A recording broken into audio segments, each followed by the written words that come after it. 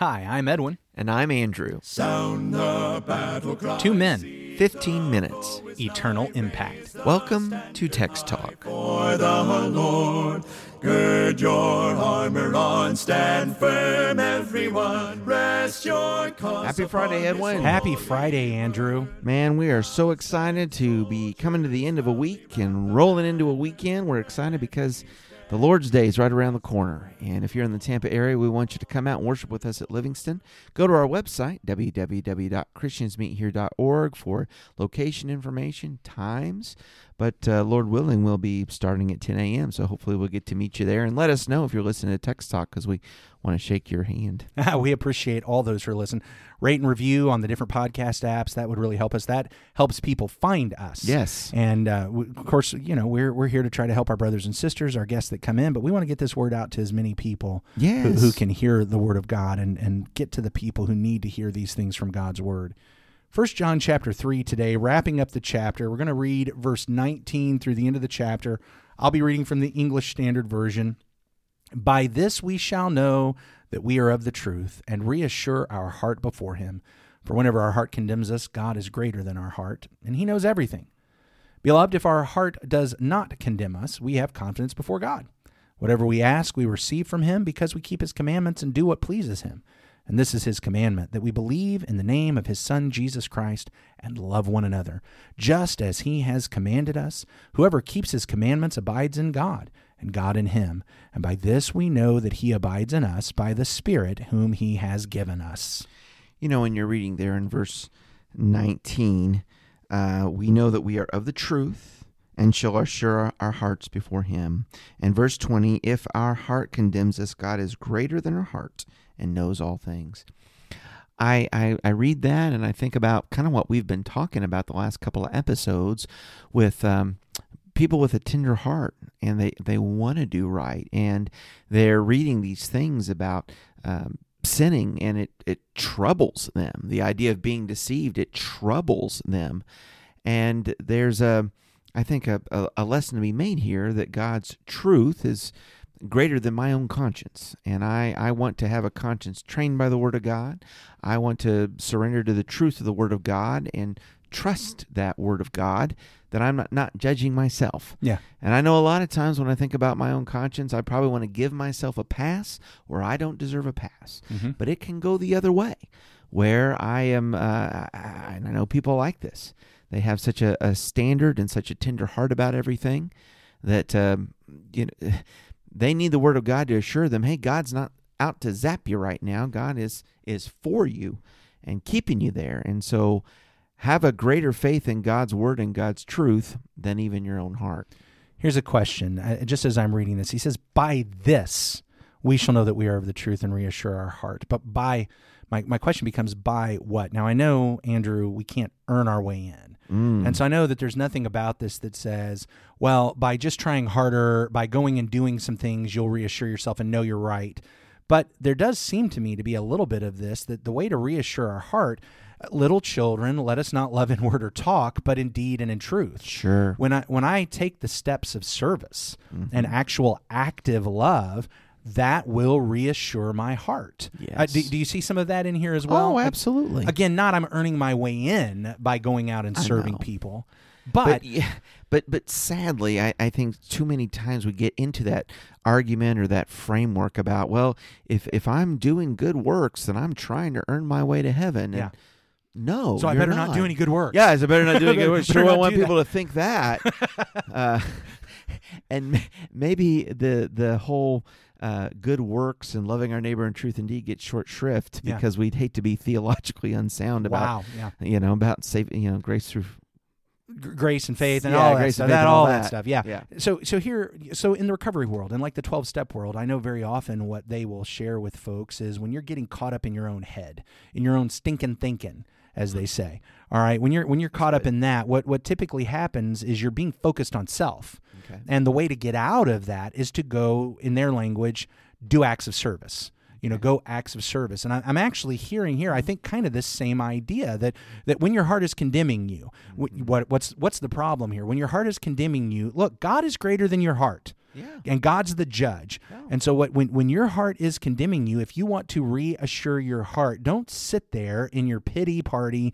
Don't sit there in beating yourself up. Just get out in love. Go to your brothers and sisters in love. Visit someone in the hospital. Go cut someone's grass. Go wash someone's car. Take someone a meal. Go find out something you can do to help prepare for Bible class. Go find someone that you can talk to and encourage and cry with them or rejoice with them, or that kind of thing. And go help a deacon. And it's not that reassures you because you're like, oh, hey, there's another mark, there's another jewel in my crown. I've now done another good work that's going to be on my side of the ledger when I stand before God. No, it reassures us because what we're doing is we're getting outside of ourselves. It reassures us because in those moments we are acting like Jesus. We are becoming more like him. Well, that's the thing. And if I could borrow a phrase, but spiritual formation. What am I supposed to be looking like? My Father. What am I supposed to be looking like? Jesus. What did Jesus do? Washing the feet. Yes. It all goes together. Yeah. And so we have that. So if your heart condemns you, reassure your heart by getting out there and loving the brothers and sisters the way this is talking about. I love this. He says, whatever we ask from him, we receive because we keep his commandments and do what pleases him.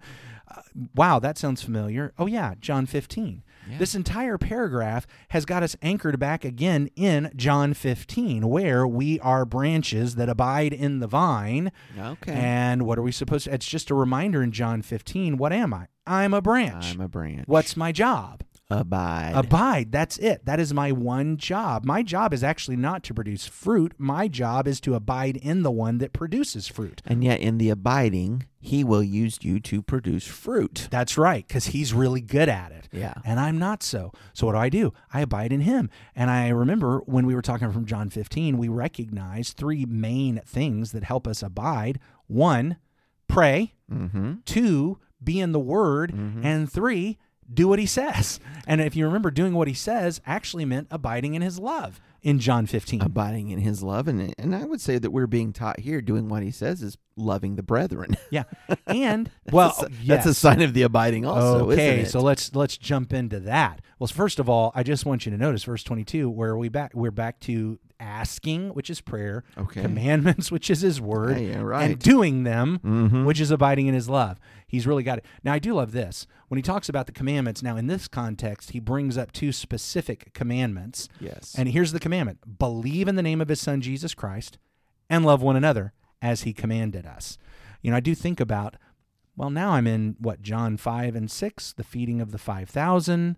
Okay. And remember when they came and wanted to make him king, and he says, you guys came to me. You're here today, not because you saw the signs, but because you ate the loaves and were filled. And they're kind of pushing him on that. It's like no matter what he says, they come back with, but if you go ahead and feed us today. Yes. You go ahead and feed us today. And he says, well, don't work for the food that perishes. Work for the food that endures to eternal life. Right. Well, what works do we do? He said, this is the work of God. You believe in the one whom he sent. That's the command. Believing in Jesus. Again and again and again throughout John, we discovered so many of those metaphors, and the commands of those metaphors had to do with believe in Jesus. And John now brings that home. This is the command. In case when we were going through John, and you might have thought, Andrew, that we were mistaking. No, now John preaches his sermon. He says, no, that is exactly what I was saying. That's exactly what the gospel message says. This is the command. Believe in Jesus. And love your brother. And love your brother. And love your brother. And love your brother. Because you believe in Jesus. Well, and it's the greatest command. Yeah. Love the Lord your God with all your heart, soul, mind, and strength. Love your neighbor as yourself. Love your brother. So if we want to abide in God, and there's a whole lot in this sermon from John that's about abiding, walking in the light, living in Jesus, abiding and dwelling in God, abiding and dwelling in us. And what we find in this is, how do I know that I am abiding in God? It's not some mystical, ethereal feeling. It's not some better felt than told kind of, I had the shivers, or, I felt like I had a warm rushing all over my body. I know I'm abiding in God by the very practical means of doing what he says. And that's a wonderful, encouraging word right there, because, sometimes you can have a fear. I've gotten so busy today, I don't know that I've thought about God. Yeah. Not that I'm necessarily sinning or going off into waywardness, but just raising the kids and going to work and all the different things pulling at me. Am I abiding in God or am I not abiding in God? I haven't had that mystical, warm feeling. Yeah. In fact, you know what? Let me just point this out, and we'll have to piggyback off of this with the next statement. But I do want you to see this, that he says, here's how you know you're abiding in God, because you're doing what he says. And then when he gives the commands, they are things that we can go back to what he wrote in that gospel, and we can find them there. How do I know these are God's commands? Because I find them in God's revealed written word. Amen. Not because I sat down and I got really still and I heard the voice of God in the gentle whisper saying, this is what you're supposed to be doing for me today. You know, John doesn't say that. He doesn't say, here's how you know you're abiding in God. You know you're abiding in God because you sat down and you waited for God to tell you what to do. No, because you did what God said. You did what we had in this book that I wrote for you before. Yeah. That's how you know. Yeah. Now, I know what the person's response is going to be to what I just said, Andrew. I think they're going to say, well, but wait a minute, Edwin. The last half of this verse says, and by this we know that he abides in us, by the Spirit whom he has given us. Well, I don't see how that would be different at all, though. I mean, I think about John 3, and we already talked about that this week. What does it mean to be born again? It's to be born of water and the Spirit. Yeah. So I don't think I would be surprised or see any contradiction to find out that as I'm abiding in the Lord, I have the Spirit. I have the Spirit. I think what folks are going to say is, well, yeah, but when you have the Spirit, that means you're going to speak in tongues. When you have the Spirit, that means you're going to have prophecy. And when you have the Spirit, this is how they knew they were abiding in God, because they were able to perform miraculous works.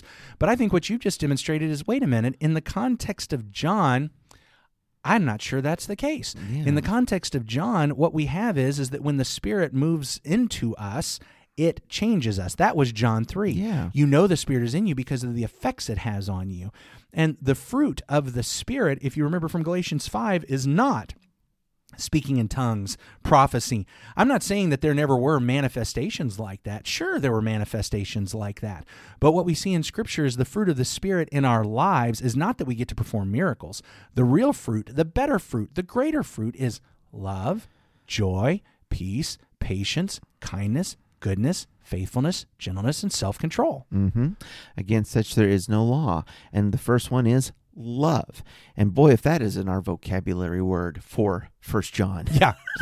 The first one is love. And of course, if you remember the big passage that talks to us about the miraculous gifts in 1 Corinthians chapter 13, what that chapter pointed out is, yeah, sure, there's going to be miraculous gifts that they were using, but the more important thing is that you love. That's the real fruit of the Spirit. Yes, the Spirit manifested in the lives of Christians when he needed to with these miraculous gifts. So here's the thing, and listen, I think we need to be really serious about this. You know, I fear what happens for folks like us who are cessationists and our brothers and sisters who are cessationists along with us. Now, that's a new word for our bingo card. Okay. So we need to tell people cessationist means, right, that the Holy Spirit is no longer acting in those miraculous manifestations of speaking in tongues and healings. Yeah. Because this work of revelation has ceased. Yeah. There's a closed canon. God's word is revealed. Yeah. That's basically what cessationism is. Go ahead. So here's my fear. My fear is that cessationists like us come to this passage and we go to a verse over here and a verse over there and say, oh, see, the Spirit's not working like that anymore. And so now 1 John chapter 3 and the last half of verse 24 doesn't really mean anything for us. I don't think that's the case. I think we need to understand what it meant for them and therefore what it means for us. We know that he abides in us by the Spirit whom he has given us. How? Because his fruit is growing in us. Yeah. And I'm just going to say, if you've been a Christian for 30 years and you're not growing in love, you're not growing in joy and peace and patience and kindness and goodness and faith, you probably should, let's make it about me. If I'm not growing in those things, I'm not having the Spirit impacting in me. I've got some problems. Yeah. And so, let's not, we don't believe the Spirit is working miracles anymore, and so this verse doesn't apply to us. No, it applies to us the same way it applied to them. If the Spirit's fruit is not growing in me, the Spirit's not active in me. Mm-hmm. And whatever you want to say about how the Spirit would be active, we can talk about that in another discussion. He's not doing it if we're not growing in it. And that's a sign I'm not abiding in God. Yeah. So I need to be abiding in God. I need to be looking in that mirror. Yeah. Need to be looking in that mirror. Well, I think it's been a great week. We've had some deep discussions, and I'm sure we'll have some more deep discussions in chapter 4 next week. We will be together on Sunday. We'd love for folks to join us. Please come see us among the Christians that meet on Livingston Avenue. Right now, Andrew, why don't you lead us out in prayer? Our great God and Father, thank you, Lord, for today. Thank you for your word and for this time in the broadcast that we've been able to look through John 3 together this week. We are greatly encouraged and challenged, certainly to abide in you, Father, to bear fruit, to love you, to believe in Jesus Christ, to love our neighbor just as we have been taught to love the brethren, just as we have been shown to love by Jesus Christ. We know, Father, that it would be a better church, a better place to live, a better world, if we might do these things for your glory. We pray that you bless us to that end. In Jesus' name, amen. Amen. Thanks for talking about the text with us today. I'm Edwin Crozier, and I'd like to invite you to join the Christians who meet on Livingston Avenue in Lutz, Florida this Sunday for our Bible classes and worship. You can find out more at christiansmeethere.org. Check out our daily written devotional that goes along with today's episode. You can find a link for it in our show notes. Michael Eldridge sang all 4 parts of our theme song. You can get more from him at acapeldridge.com. Please remember to subscribe, rate, and review Text Talk in your favorite podcast app so others can find it and learn about it more easily.